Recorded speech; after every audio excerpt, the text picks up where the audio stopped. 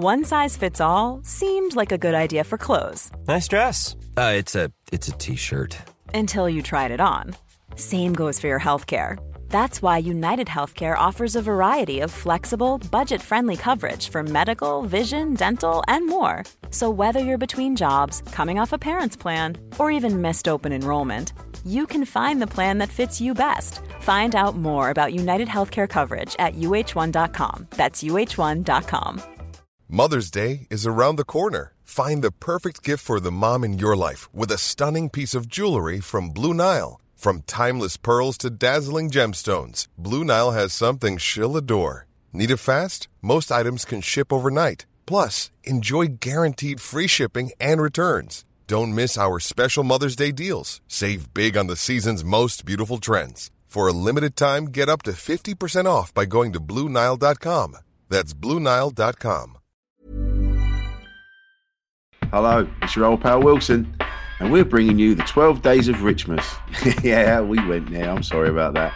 These are the 12 most listened to episodes of 2023.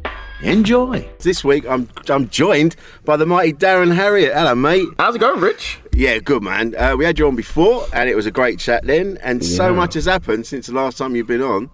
Dancing on Ice superstar. What's going on, man? Yeah. I mean, it's crazy. It's one of those things you sort of just go, what's the worst that can happen? And I'm currently still in physio. Oh, mate. For numerous injuries, man. Yeah, I did my knee in. I've got whiplash, so I have to get that seen to once a week. I've got a new scar on my arm from when a blade sliced my arm open. I've got a bit of bone sticking out on my knee. But you know, it's still better than Christmas gigs. This is all in the name of entertainment. Jesus Christ. Yeah, it was rough, man. Mate, could you ice skate before? No, I'd never even been to an ice rink before. I remember I walked in on the first day and was like, oh, this is cold. I had no idea what I was getting into. And I mean, it's really fun. Like ice skating, it's such a strange niche sport because it's one of those things where 90% of people have done it like as a one-off, you know, every now and again you do it. But the amount of people who do that as a job it's like bowling. We've all gone bowling. But the idea of being a full-time bowler is wild. So you meet these, you know, a lot of the professionals on the show. I learnt quite quickly that ice skating is not really the sort of thing you go into out of your own free will. Right, okay. What I've learnt is parents have dreams of their kids being ice skaters. And then they get their kid, like my partner Tippy, she said, my mum's dream was she wanted her daughter to be a ballerina on the ice. Right, I was like, my mum wanted me to not steal from school. That was it. That was literally, but the show itself is great. Like, it's so fun. Everybody was so nice. I absolutely had a blast. And that's one of the fun things, and you know this, being a comedian, that we can kind of do anything we want now. Yeah. Like, we can, you know, you can be a stand-up, but also you can be a children's author. You know, you can be a musician, a singer, an actor, a poet. You can do you can be like a painter or an artist. You can, you know, I look at like what Joe Lycett does. He does like books of like his paintings that he does when he's bored, and people buy him. I mean, I think he's got a book about bins or something coming out. He's literally got a book about bins, and it's one of those things that's so fun that makes entertainment just you know, stand-up comedy is so much fun now. I think is that we're able to sort of do, and it's not really one of those things where, you know, because me and you have been doing stand-up long enough. Obviously, you've been doing it longer than me. Where it was kind of that whole thing of if you did an advert, you that's it. You're not really a comedian anymore. It was that Bill Hicks line of, and I was like, mate, I've done about 7. I've done a lot of adverts at this point. Mate, I'm praying for adverts. That's what. Mate, get yourself in on get yourself in. When I say adverts, it's mainly voiceovers. They're the only ones that I really get is voiceover adverts. Never get anything for free though.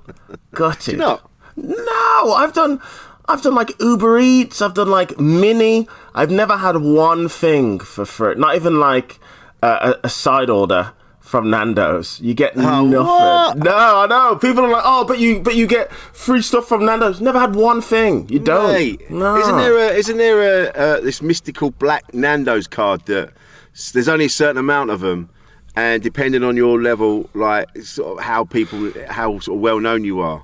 Do you know how it works? No. The black card. So I first heard of the black card from Carl Hutchinson. Yeah.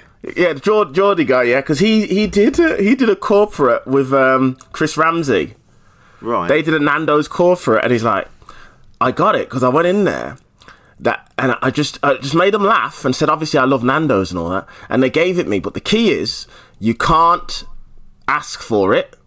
You can't do that. Once you ask for it, you do not get it. That's how it works. Oh my god! So, and how it works is you get a starter, main, dessert for up to 6 people, absolutely free, every single day, but you don't get any, because Nando's sold alcohol, you don't get any alcohol.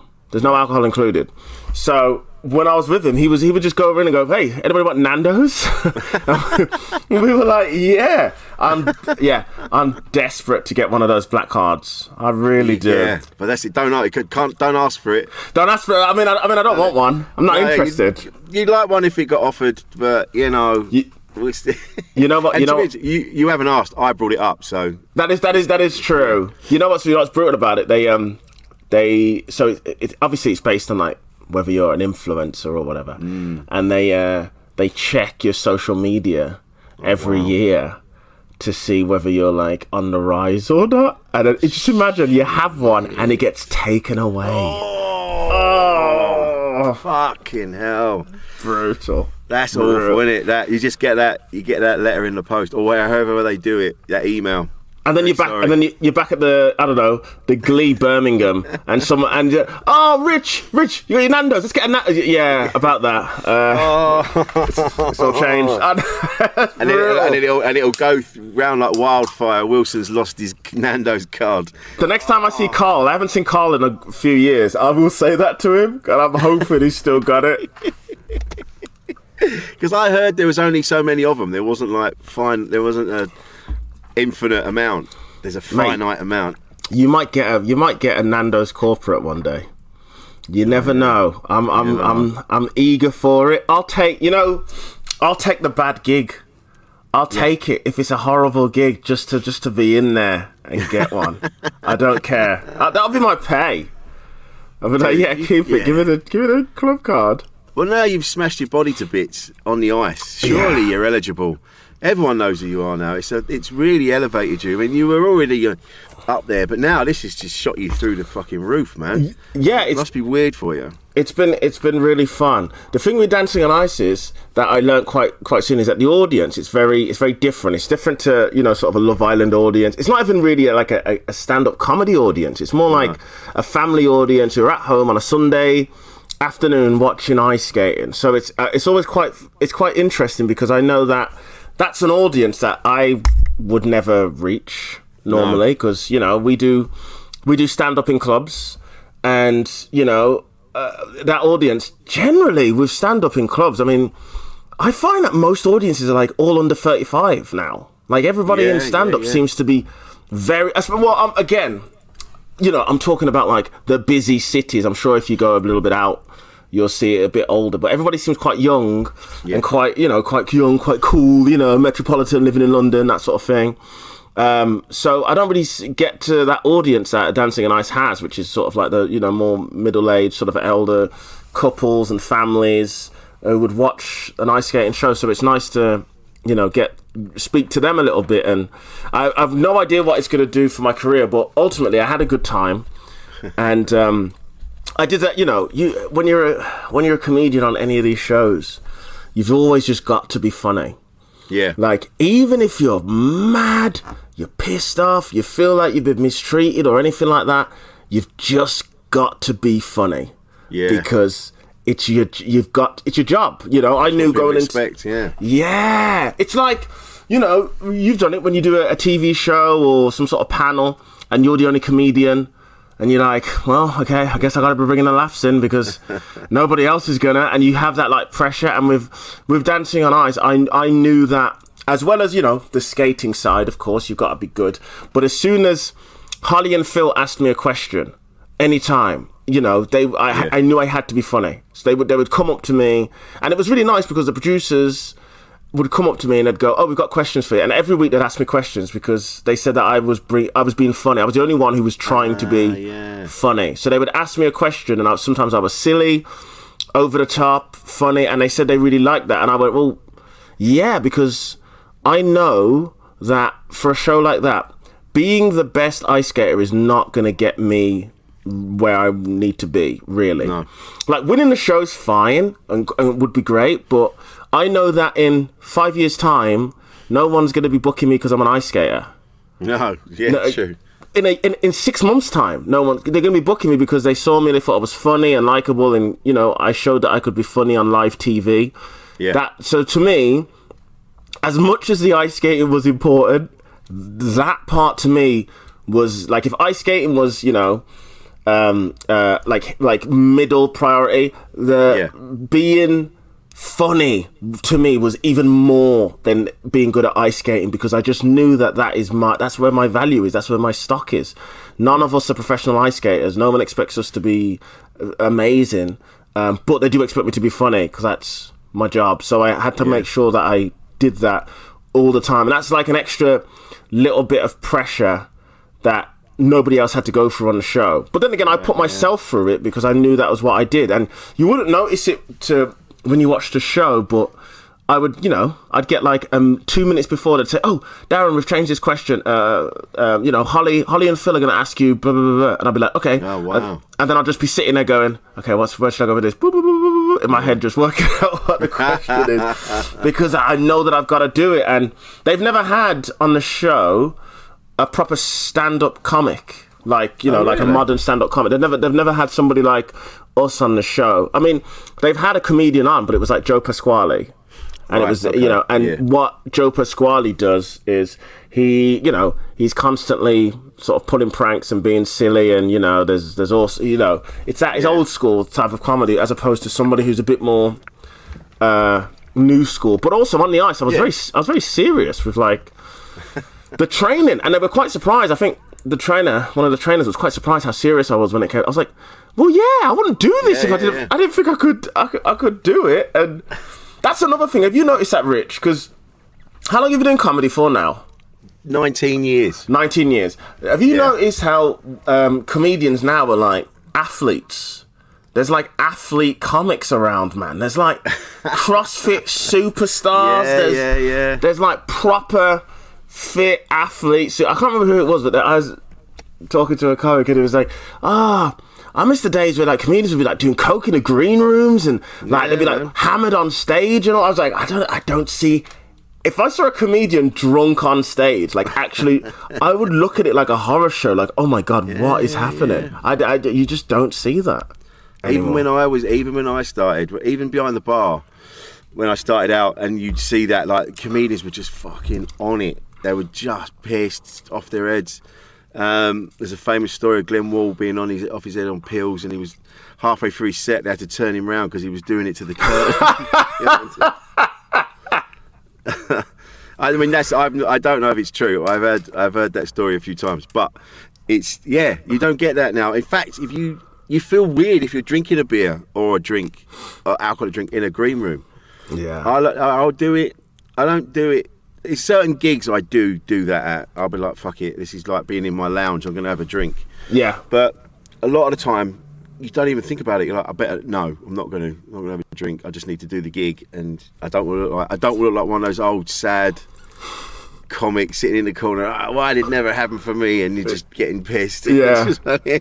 You know, we've all seen those fellas, and I don't want to be that. So I think you have to be on it now.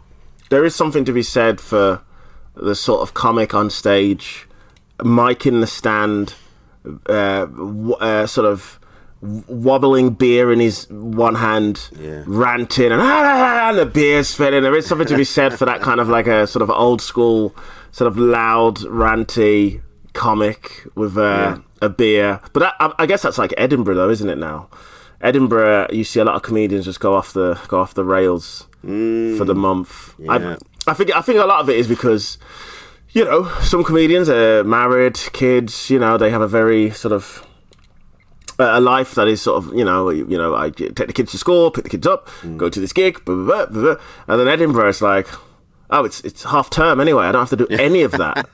Also, my kids are in Manchester. I'm in Edinburgh. In a, you know, I'm 35 and I'm in a uni dorm for a month.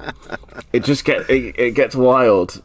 There's always stories of comics coming back from Edinburgh who are like, oh, I don't drink anymore. Yeah, I don't drink. I'm just I'm done. And you just go, wow, something happened to you, man. Something happened to you. But you have to. I feel because it's not just a case of now just doing comedy. You have to do so many other things. Like you have to do podcasts and social media things, and you always have to be putting stuff out.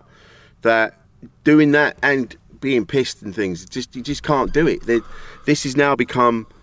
This is like a 24-hour job almost. Like you're always thinking about the next thing you have to do, and like you said, you did Dance on Ice, and you've had a great time doing it.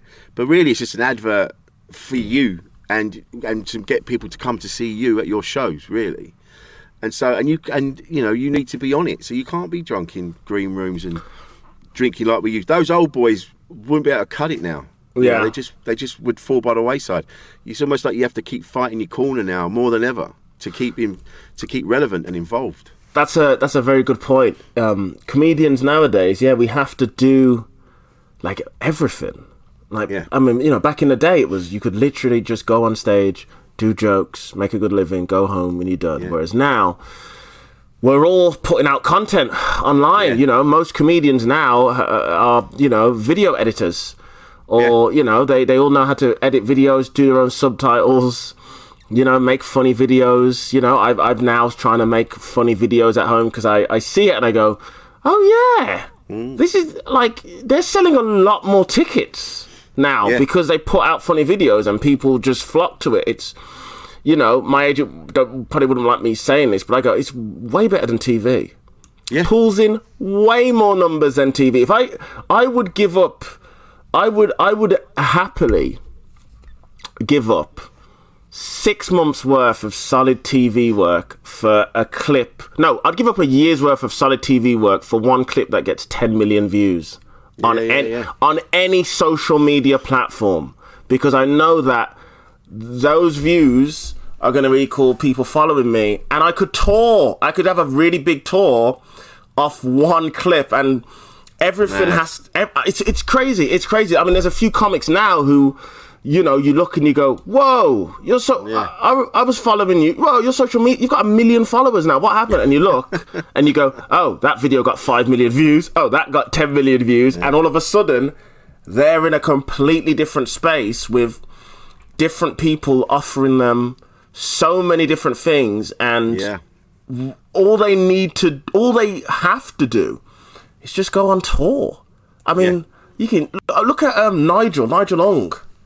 Like, Nigel just left everybody completely, and he's like, I'll just do YouTube stuff and sell out the Apollo. Off the back of that. What? Oh, whatever, Nigel. What happened to us at the Pleasance 4 years ago, mate? Well, who do you think you are? Come back. That's so mate, funny. He's gone. Yeah, you're gone. But isn't it funny though that we're talking about this now? But when we started out, when you think where you came from, now we spoke about this before on your episode. We talked about where you grew up and how you grew up and the environment you were in, and now you're on TV ice skating. How fucking mad is that? It's wild. When I did a few interviews with newspapers and stuff, and they would ask me about my life, you know, being in a gang, carrying a knife, all of that sort of stuff, my dad's death. And then in my head, I'm, talking about, when I was young, I definitely would have stabbed somebody because that was the mentality we had and all this. And then it'd be like, So, you're doing Dancing on Ice with Joey Essex and Ekin Su and Vivian, a drag queen. And I'm like, yeah, I know, it's weird, isn't it? Everything has really changed. The blades in my hand are now on my feet. Like, what is going on? It's such a strange life, because I do think about the way things were when I was younger and how different things could have been. Like I said, I definitely would have, stabbed somebody or been killed or stabbed or whatever myself. And then to, exactly 20 years later, I'm doing a ITV entertainment show in a pair of gold tight shorts, skating around an ice rink. It's and the thing about the show that was great for me was all my family came. So when you do the show, you get 6 tickets. When you're on the show, you get 6 guest tickets. They sit in the family area. They'll be on TV. They'll all be interviewed and all that sort of stuff. And so all of my family came to every single one. I had literally, they all took it in turn. So my aunties this time, my uncles, cousins, mom. My mom came down. It was great, and they've all been on ITV cheering. They had banners and all this sort of stuff. And my family, it's pretty similar to your family. They're not a TV family, but but they support me. They're not gonna, they're not a TV. It's not like they're trying to get guest tickets to places. They've never been to a show before, so they're all coming down and being on the TV and cheering was amazing. Like, that was probably my favourite bit about doing the show, was they all got to come down and see me. It was great. Yeah. I bet it was amazing. Yeah, it really was. But isn't it funny, if you think back to younger you, when you're wandering around with a knife in your pocket, saw that older you was going to be doing this now? It's ridiculous. It's ridiculous. It's so crazy, and it really hits me quite a bit, because I think about what I was like and my mentality and all that. And then I think, if I had stabbed someone and went to prison, and that's it, my whole life is just completely different. Like, one stupid mistake, my whole life is completely different. And whenever I read the newspapers, and there's always some teenage kid being killed, or some gang affiliated or whatever, and the kid's 14, 15. I always feel really sad, because I always feel really sad, obviously, for the kid that's been murdered. Yeah. But I also feel bad for the kid that's done it, because I guarantee, if you just speak to the kid, probably just very much a kid still, who just had a moment of madness. Like, I was watching one, I can't remember what it was, like a London thing about gangs, like a film. Right. And they showed this one kid who stabbed another kid and killed him. And then as he run off, he was like, yeah, got ya. And I was like, it wouldn't be like that. No. Like, this kid was like, yeah, we got him, blood, yeah. And the kid was like, bro. And I was like, that wouldn't happen. Like, you wouldn't be jumping for joy that you've just murdered this kid when you're 15. You wouldn't do that. You'd immediately have regret. You would immediately be like, oh no, what have I done? My life has changed. You wouldn't be sort of dancing over it's stupid. And whenever I see it, I always just think, man, this kid who's now going to spend, his life is completely ruined. Yeah. As it should be for killing someone. But I'm like, God, it could have just been so different with just a blink of an eye. It's a blink of an eye difference from doing something like that and not doing something like that. And, because I always look at it and go, that could have been me so easily. So there's a part of me that always sees these other kids and goes, you could be me now. You could be doing this. It's, it always really gets me, that. Yeah, there is that. I think they need to realise that trying to impress their mates, like the other members in the gang, ain't the be all and end all, because that's not going to be around forever, is it? For whatever reason, they're going to. Some of them will get banged up. Some of them are going to get killed. Some of them are going to whatever. They're going to go off, and you're going to be left with what you did forever. I mean, how many of your mates from high school do you still even talk to? You still even know. When that's them in the gang. They're like, no, these are my boys for life. What? You're still going to be hanging about with these same guys doing the same thing in 30 years? It's not going to happen. No. But at that time, you think it's all about them. You think they're all about you. And these are my boys. We're boys for. And it's never ever like that. It's such a waste. It's such a shame. That because it happens so much now, and I can only imagine how worse it is with social media, and because I didn't have it. That's the thing. I'm old enough where we had MSN Messenger at school, and MSN Messenger, talking to my mates, was the reason why they all beat me up in the gang, because we had an argument on MSN Messenger. There was no Facebook, there was no MySpace, there was none of that. So imagine, because MySpace came out a year later.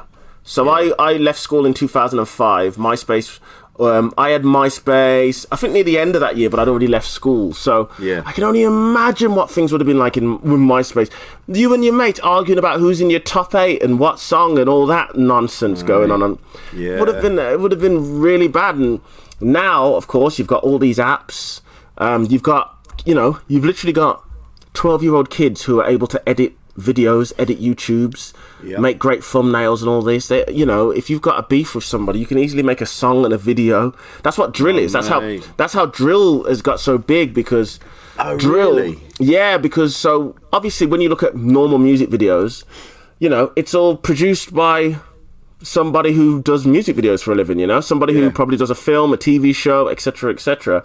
Drill music, because obviously it's all about the hiding their identities and the balaclavas and a bunch of guys, 9 times out of 10 when you watch a drill video, it's terrifying.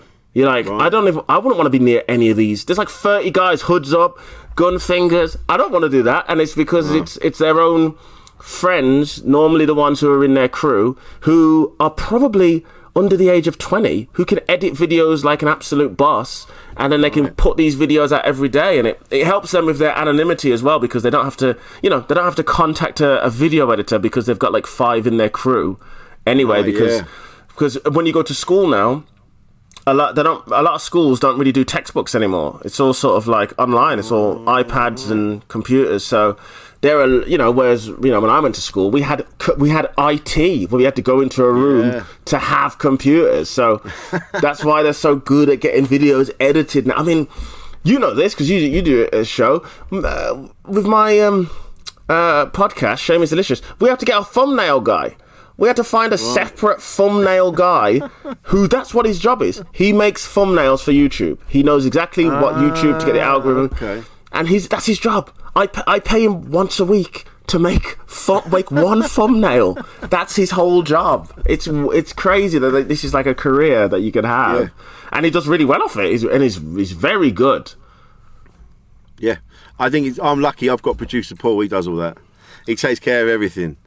I don't have to worry about it. You're lucky. And what I love is that producer Paul loves new tech, and he loves new things. And so when he finds a new way of putting these videos together, he gets all excited, and I'm like, I'm so glad I've got you, because if it was just me, I'd have one thing and it wouldn't change ever. I'd have a complete stencil. It's a nice stencil. It's fucking great. He does it all. He goes, right, I've just found this new thing, and I'm like, all right, I trust you, and let's do it. And we do it, and it's always brilliant. It's always brilliant. So these people, like you say, they don't even need managers now. They don't need agents, and they don't need record labels, and they don't need. Yeah, they do it themselves. It's a good thing. It really is, especially because obviously we're comedians, so we can talk about comedians. There's a lot of comedians who you look at and you go, I can't see a comedy, like a modern, like an entertainment comedy agent, shall we say, representing you. No. Because I don't think you are.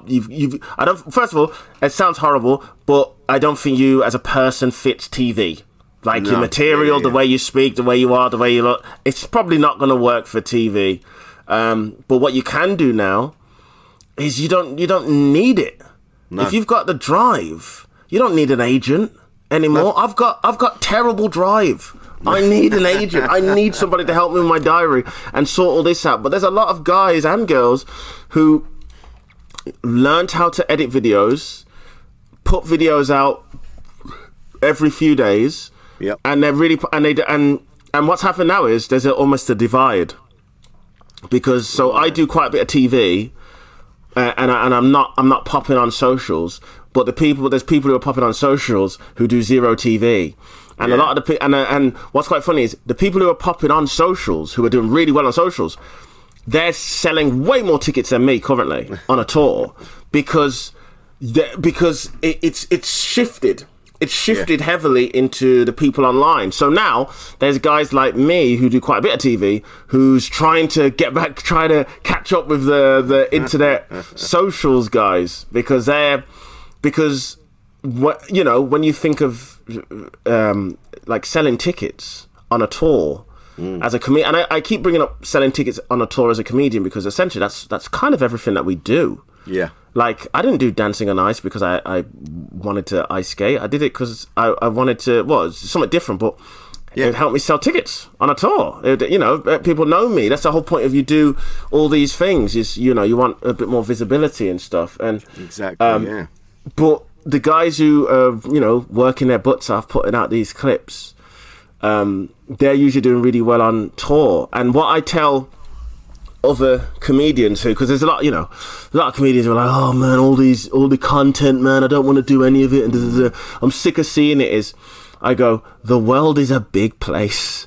It's very big. Like, my Instagram used to be full of just people in a podcast studio, people posting clips of crowd work, people posting, and you go, it looks big to me and a lot because I'm in that world, but your friend doesn't have that at all. Your friend does not have constant podcast. They don't at all. Also, if you're a comedian, you can just mute. Like, there's no shame in I've muted so many comics who are my friends and I like them a lot, but I've muted them because I'm like, I don't need to keep seeing these every day. I don't need to keep seeing it every single day. And it's healthy, man. I actually think it's good for your mental health to just mute. Because obviously, I don't want them to think I don't like them, because I do really like them and I really respect them and I think they're very talented. But some of the posts, they just don't do me any good. Like, some of your posts don't make me feel good. And you're not doing it on purpose, obviously. So I'll mute you. Oh, it's great. Whole new world. Yeah, I've done a bit of that, and I'm sure it's happened to me as well, because you can tell by the engagement when you post stuff. And you go, there's not many people, not many comics engaging in this. Rich, I've been muted, man. I've been muted. I know I have. Rich, I know a few comics, and I've looked at my stories and I've gone, so-and-so's never watched one of my stories. I'm muted. I've been muted. I know it. You know it.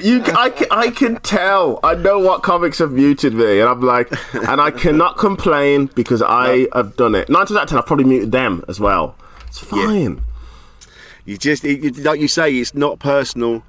And people listening to this that aren't in this industry that we're in, it's the same for them as well. Like, if you're listening to this and there's people in your life that you just go, I love you, but I can't see your bullshit that you pump out online. I just can't watch it. That's a different person, the stuff that's coming out online. That's just their online presence. Just mute them.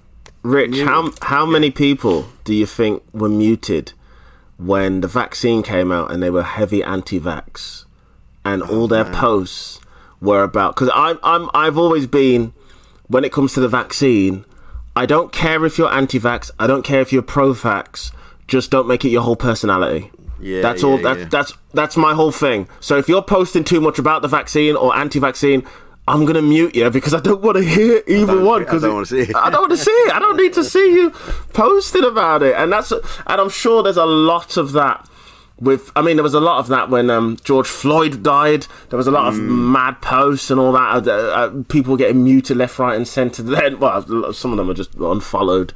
But you've got to do it, I think, for your own mental health. And I think some people feel quite guilty about doing it because they almost feel like they're sort of disrespecting their friend or their mom or their whoever. And you can't, man. Just protect your own sanity.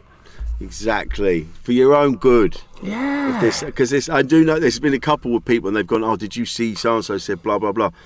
No, I haven't seen anything. Oh, yeah, I muted them. And then I have to go and have a look. And then I'll go, oh, shit, yeah, that's a bit fucking nuts what they're posting there. That's why I muted them, because I don't want to see that batshit stuff. It does feel very strange when you know you've muted somebody, but you go and check their page out. It is a strange feeling. Like, I didn't want to see your post, but I should check in just to see if. Maybe in my head, I'm just weighing up a decision as to whether I'm going to unmute them for a bit. Yeah.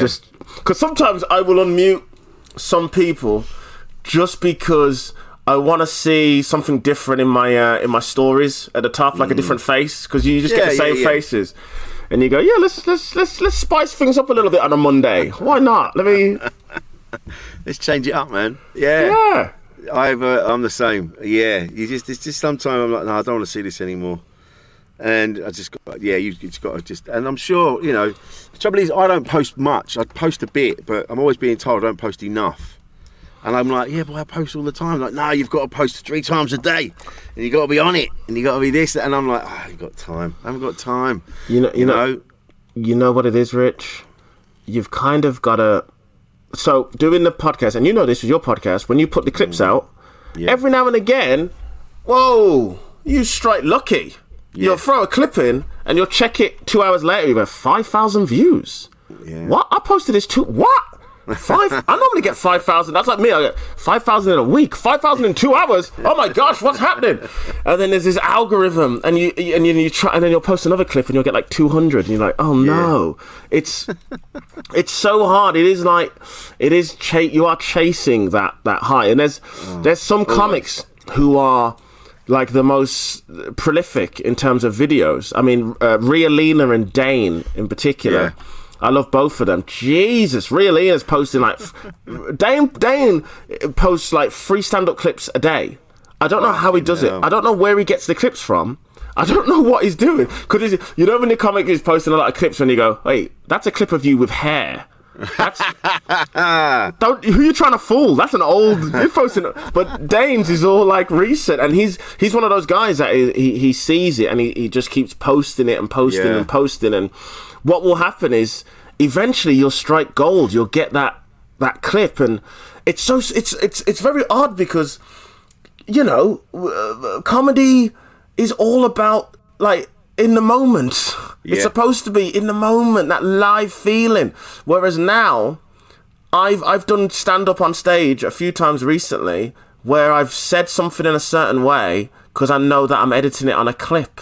Right. And I know that that's going to be put up as a bit of stand-up at some point. So let me make sure that I say it this way because I want the subtitles to have like it's little things like that, and I'm like, oh my gosh, what? I'm giving myself that extra little bit of pressure on doing stand-up because that is where it's going. It is all online. It's like I'll tell you what's happening. All the comedians now are just putting out sort of stand-up specials on YouTube. Yes. Like the days of, remember that, I remember the days of like, oh, HBO special. Oh, somebody's got a Comedy Central special. Oh, who's this? What? Remember when Netflix had Netflix special was like, what is going on? Nowadays, like, it's not the same. Most comics won't even bother even thinking of Netflix or a Prime or anything like that. They will immediately just go, I'm filming it. What are you going to do? I'm putting it on YouTube. I'm going to film it. I'm going to cut it into about 15 clips, all edited, subtitles, minute long, put them out over the next few months, then I'll release the full special. Bam. Yeah. That's exactly how people do it now. And again, it's that whole thing of putting it, taking it back and putting it all in your own hands. And to record a special now and get it edited and that, it's not that much money. No.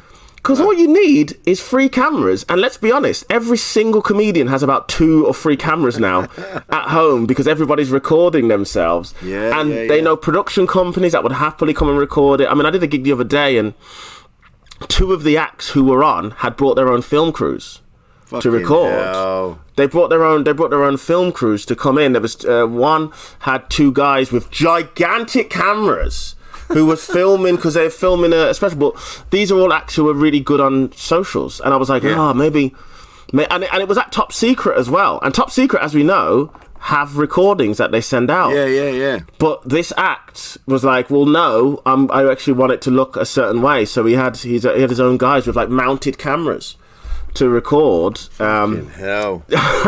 This is what it is, Rich. This is what it is. This is stand up now. It's not to be digested in the room. No. As well. It's purely to be digested laying on your back, swiping to the right as you go through different. That is what stand up is now.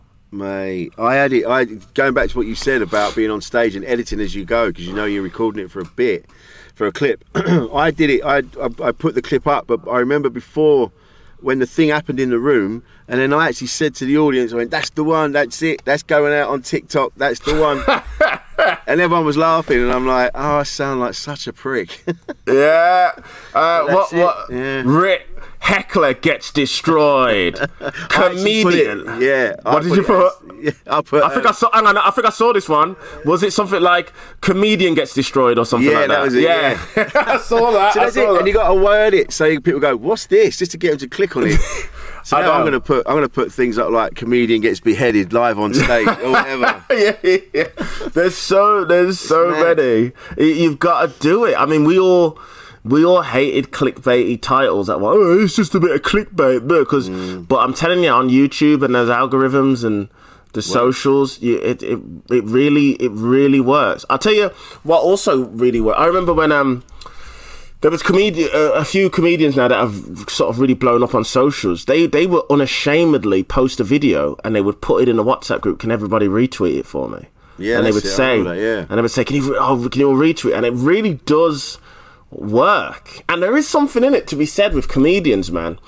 Like if we all just started our own WhatsApp group, like a big one where there's like 20 of us, and we literally all just go, "Hey guys, why don't we all just post each other's videos?" Like if I'll post this video, because how many videos have you retweeted where you haven't even watched the video? I do it all the time. I'll retweet a friend of mine's video because it's a friend of mine. Yeah, sure. Go. Let me help you get some more views. And I think just a nice WhatsApp group, and it's purely, and I'd be strict with it as well. I would be like, no. This is, you just post a video in. That's it. Because what will happen is it'll just turn into like a bitch comedy fest all the time. And it'll be you know what comedians... No, we're not doing that here. This is purely just to help each other grow on socials. Let's stay away from... That's a great idea. Yeah. All the gossip. I'm not in any of the groups, and but I'm mates with a couple of people that are, and I get my gossip from them. Yeah. And they tell me what I get screenshots going, "This is what's going around today." I'm like, fucking hell. Just such a bitchy bunch of bastards. Honestly. There's always something, isn't there? There's always something. I mean, comedians arguing with other comedians is something that, I'm not used to. I mean, I did my first gig 2006, and the idea of comedians like trying to get other comedians to not be booked for gigs because they don't like their jokes is insane. Hell, it's insanity to me because people wonder why audience members can be so brutal online, like doxing comedians. You do a joke, they don't like, "This comedian's a racist," and then they'll the thing about that makes us so easily accessible is all we're doing is promoting where we're going to be.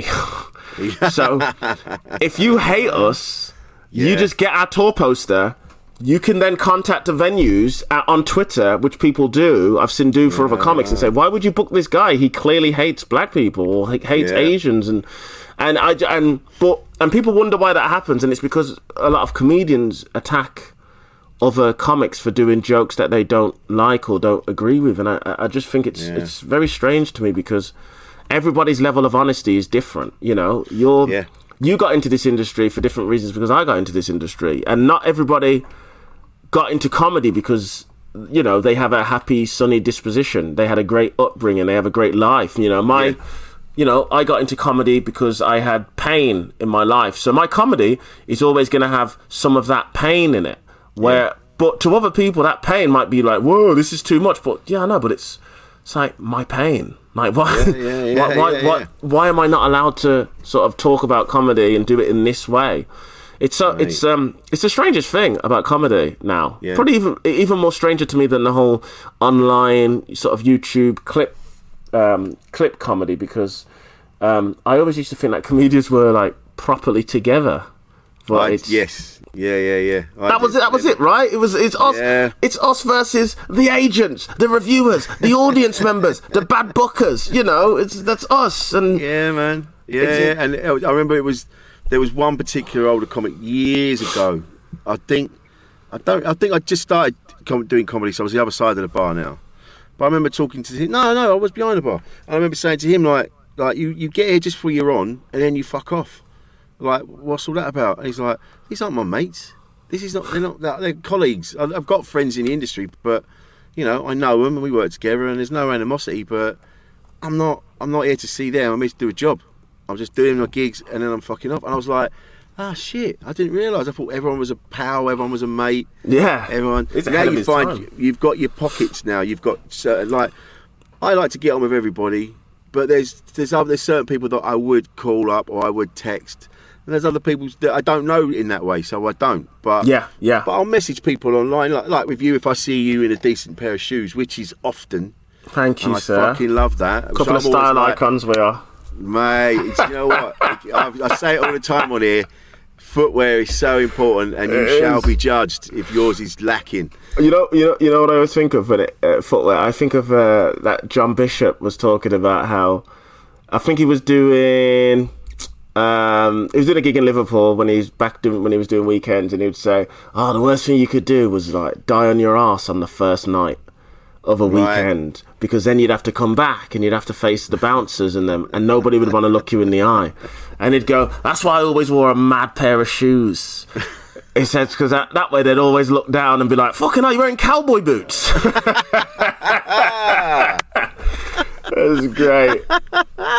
It's important.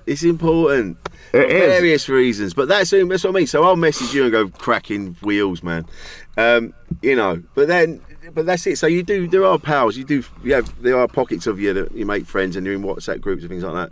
But then that's the same with everything. But yeah, it isn't as everyone in it together. That I think some people get on. They jump on these pylons because they see it as I'll get another person out of the way because they're the reason I'm not further up the ladder. So if I get a more successful comedian out of the way, then that'll help me. Or they attach their name to a controversy, so they'll be tweeting about it, or they'll be doing something, so their name's involved in it somewhere.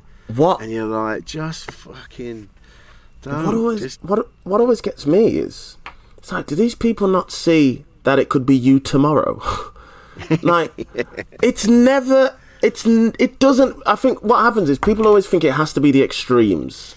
It has to be a comedian on stage saying, every offensive racist word with a joke that doesn't really land as well. It has to be that. Well, no, sometimes it could just be, Nish Kumar had dinner rolls thrown at him at a charity gig because he talked about how bad the government was. Yeah. And it's like, and then he got ragged through online by all the sort of Tories who are anti-Nish. And I know Nish, sort of pushes out the Tories online and whatnot as well. Yeah. But it's just like, you see how easy it could be if you just do material that somebody doesn't agree with. It doesn't always have to be, this person was saying, all this horrible stuff about, trans women or something. It doesn't have to be that. It could be such a little thing. It will happen at some point to a comedian who just says they don't like dogs. They'll be like, that's what's going to happen. They'll just do material about how they don't like dogs. And I tell you now, they will lose gigs. People will be like, how do you not like dogs? What is going on? Because that's kind of where we're at, this outrage. But then, you on the other side, if I'm just playing devil's advocate, it makes comedy feel exciting. We're dangerous. Mate, I know what you mean. And then again, you kind of go, there's no such thing as, all publicity is good publicity and all that sort of thing. And I don't know, but it is getting a bit. Even the other night, I did a gig in Reading, and I'd done a bit about kinky sex. And it's not even graphic. It's just saying that the thing is with kinky sex, once you've both finished, all you're left with is admin. Like, you've got to pick up after you, so you've got to tidy up. And that's all it is. And I do this bit about my wife coming down from the ceiling like Tom Cruise down a lift shaft. And my wife has seen that joke many times, and she laughs at it, and we laugh at it. And so I did that the other night, and then I was doing some more stuff. So I was about sort of 7-8 minutes away from that material that I'd just done. And then this woman put her hand up. And I'm like, what's up? And she just went, why do you think it's okay for someone like you to talk about kinky sex?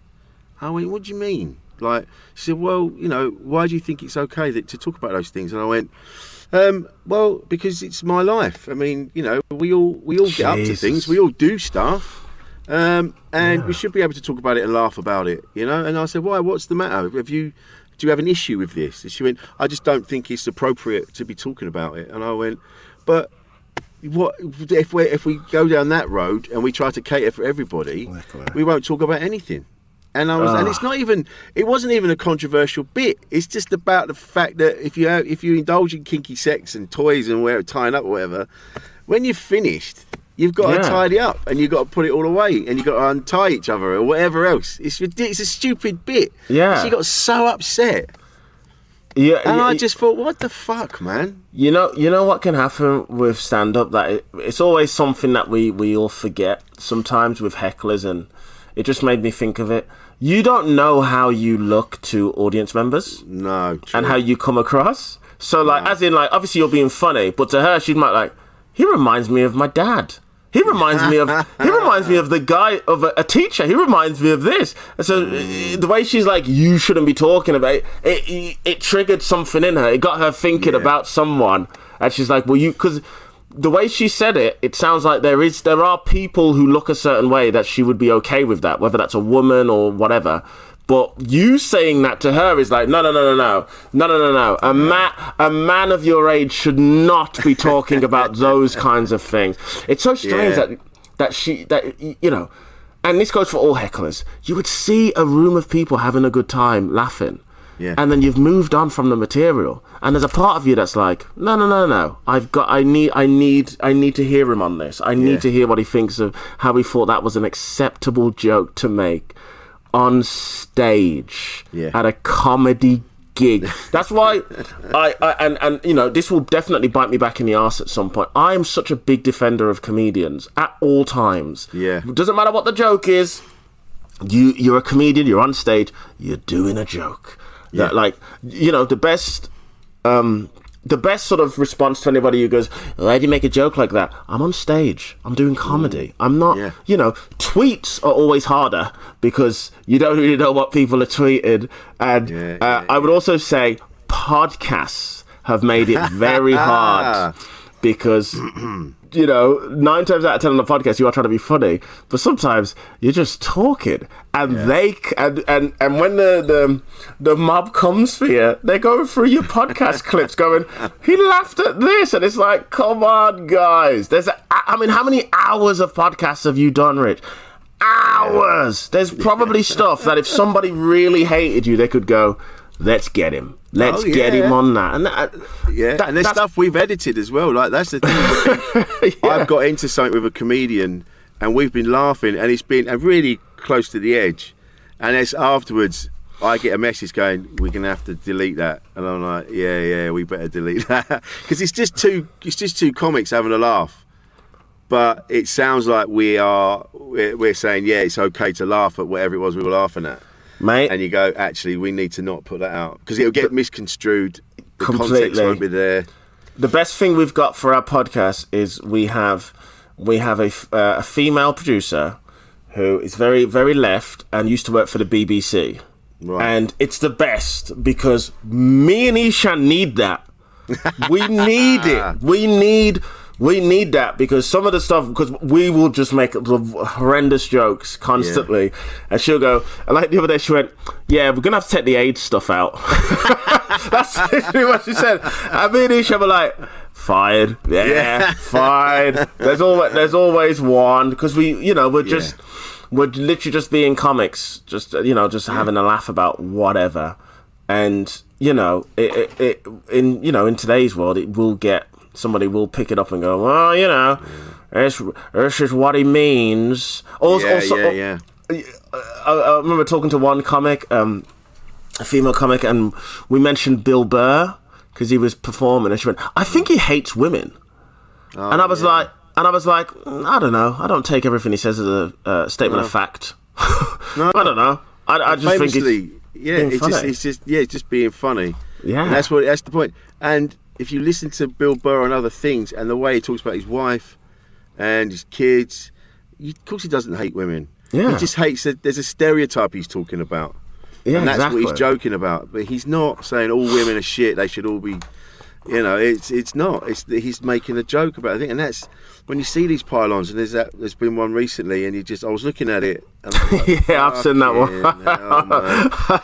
one. And then people had sent me the clip, and I went, all right. I said, so it's not really my place to say whether what was said is racist or not. But from what I can see, he's actually talking about the word, and why it's bad. He wasn't, and I'm like, but then I wouldn't even use that word as to explain that. It's not even my place to get involved in that. I always stay out of it. Yeah, because I'm always on the side of a comic on stage. Yeah. So I always, even what's going on there and all that. I'm like, yeah, but he's on stage doing comedy. I mean, I don't like in that joke in question. I'm not a fan of the joke. I don't think it's a particularly good joke, but that doesn't matter. That's not the point. Unfunny joke is the birth of a funny joke. That's kind of how it works. But I'm always just like, they're on stage doing comedy, but then you get other comics getting involved, and then you get members of the public who are all involved, and then what happens is, boy, did it spiral quickly. I mean, literally, the 2 hours later, they've got other clips of this comedian. Then they've got this comedian's parents involved. Oh, God, material of their parents involved, and it's like, what? And then you can see people going on podcasts where they're also doing similar jokes that people were annoyed about on the podcast with other comedians, and then they're finding the tour dates of the comedian, and then they're contacting the tour saying, why would you at this theatre book this person, clearly a racist? Here's the clip. And it's like, guys, God. This is exactly what happens. This is why I if you don't like the joke and all that, fine. You don't have to like the joke. If you can kick up arms online if you want, but I just don't agree with getting their parents involved. And now and the comedian in question didn't make it easy for themselves as well, because they did put out some stuff going against the left and all this sort of stuff, and making jokes that people on the left might be racist as well, and all this other stuff. And it was like, yeah, I get where you're trying to be funny, but be careful, because there is a backlog of stuff that people have got, and it's gone pretty bad. But that's what can happen. And for me, even if I agreed with the people coming at the comic, I still wouldn't be public in a way where I'm like, yeah, why would you say this? Blah, blah, blah. Because guess what? Tomorrow it could be me. It could be me so quickly. It could be you. It could be any one of us. Like they're on a stage doing comedy. You know, jeez. And it's like there's no room for that comedian to say sorry. Oh, really? Do you know what? You've raised a valid point. I'll take it on board. I'll be more careful going forward. It's that need to absolutely destroy that person's life. And it's not enough to just say sorry and go, yeah, you're right. I'll think about it. It's like, no, you have to be destroyed. I have to ruin you. And they get such a fucking boner for it. It's really that power. And then they go, yeah, we got him cancelled. We got him ruined. We've ruined his life. He now can't pay his bills. He now can't pay his mortgage. He's going to be homeless. He hasn't got any money for his kids now because he said that thing. And you go, no, I didn't deserve that. There needs to be a conversation. But what you're doing is getting this fucking massive boner for just destroying lives. And so absolutely crazy. And it's fucking nuts, man. You don't need to do that. Have a word with him. Flag it up like you said. But that need to destroy. Just to mention Bill Burr again. Bill Burr said the best thing he's ever done, because he's had a few controversies online for jokes and whatnot. He said the best thing you do is just don't say anything. Don't apologise. unless you really want to and you feel like you did wrong, if you've if you've been an asshole, say, yeah, I was an asshole. Yeah, my bad. Or don't apologise. Carry on. I would say the number one comic who is the best at getting in trouble for jokes and staying on the bus and just riding it and never get off is Jimmy Carr. Jimmy Carr's the best. Jimmy Carr, I've not seen a comic get in more trouble online for jokes. And then Jimmy Carr, I would say Jimmy Carr and Ricky Gervais are very good. Ricky Gervais is good because everybody knows Ricky Gervais, and that's that's his thing. And he goes at people online, and he almost, when Ricky Gervais delivers his material, he does it in a way that lets you know that I am being playful, and I know the people who don't like me already don't like me, but I don't care. I'm being playful. Whereas Jimmy Carr, because he's almost like that robotic on stage a little bit with his delivering his material, he just doesn't. He just delivers his jokes. You never hear him apologise. You never hear him talk about it. Like when he got in trouble for the joke about the Travellers on his. That was huge. I mean, it was a very good joke, and that was. I tell you, that was one of those jokes where I realised you've got no chance if the mob wants to get you because Jimmy Carr literally said on that special, he goes, "Hey, this joke is the worst joke, one of the worst jokes I've ever come up with. This is the sort of joke that can get somebody cancelled. I know this is a really, really dark joke. Are you ready?" He set it up. He does the joke, right? His material, his show was called His Dark Materials, as in, it's dark jokes. Also, the front cover, he's in a coffin. Like, he can't tell you anymore that there's all he needed was like warning tape over his mouth or something. All the signs were there that this is going to be a mad, edgy, if you don't like dark jokes, stay away. Ricky Gervais always calls his special, Supernova or something, and then he's doing all these horror. At least Jimmy Carr lets you know, listen, this might not be for you. And even he still got all that, people calling for him to, I mean, Catherine Ryan was like defending him and all this other stuff, and obviously Jimmy Carr didn't need it, but she's a big supporter of just being funny and doing jokes, and it just shows that when they want to come for you, they will come for you. You just need you need to have everything planned and ready. All your affairs in order. There is like stages for it, isn't it? Like I think the first stage is like protecting your own tweets. That's when you go, oh, these tweets are all protected. Here we go, and then the YouTube channel goes to private. it's like little stages, and you go, "Oh gosh, it's all kicking off." Well, I look forward to when it happens to us, man. mate. When it does, I want this episode. You have my full.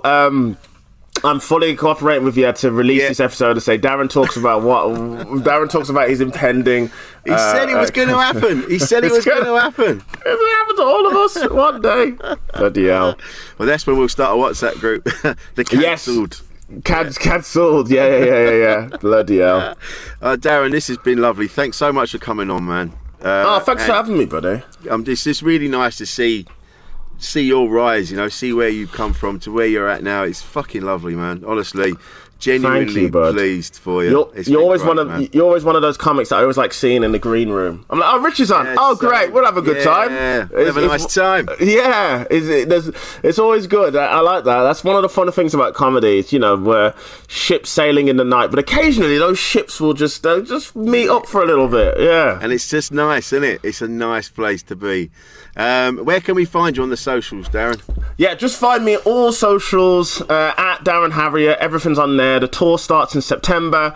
Roadman, do come to that. Also, my podcast with Ishan Akbar, Shame is Delicious. Do give that a listen or a watch ski on the old YouTubes. Nice. Nicely done. Lovely. I will say, before we go, you mentioned Joe Lycett at the beginning. I owe Joe Lycett an apology. So a few years ago, his book, I can't remember what it's called, Parsnips, the one. Yeah, Parsnips Buttered. Yes, Parsnips Buttered. Now, I knew it was coming out, and I bumped into him when I was with my ex, Jade, and we were at the Glory in Haggerston, and he was there, and we went up, we were chatting to him, and then I was a bit pissed, and I went, oh yeah, I love the book, man, yeah, it's really, you can really tell it was written by you rather than someone else. He sort of looked at me and he went, thanks, mate.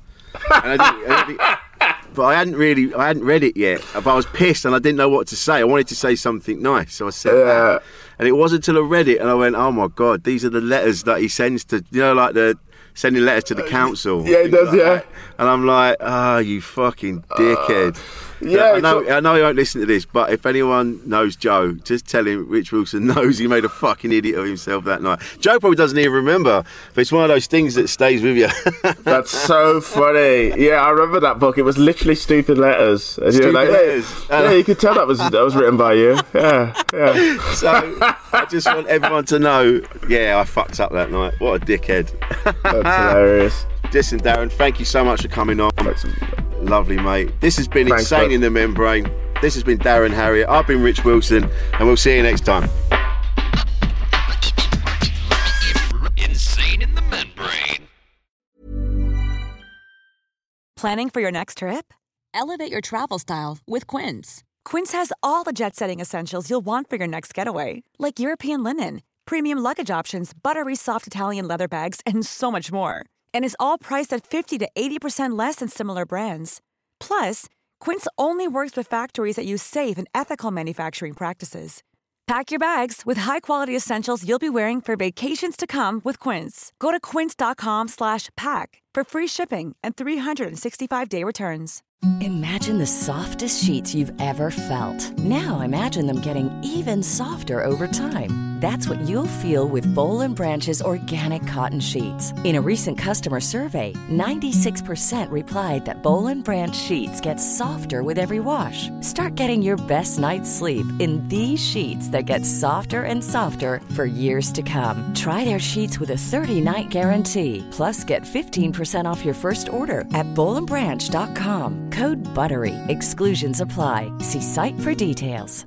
Mom deserves the best, and there's no better place to shop for Mother's Day than Whole Foods Market. They're your destination for unbeatable savings, from premium gifts to show-stopping flowers and irresistible desserts. Start by saving 33% with Prime on all body care and candles. Then get a 15-stem bunch of tulips for just $9.99 each with Prime. Round out Mom's menu with festive rosé, irresistible berry chantilly cake, and more special treats. Come celebrate Mother's Day at Whole Foods Market. Made by darkhorse digital.co.uk. Shooting, live streaming and podcast production.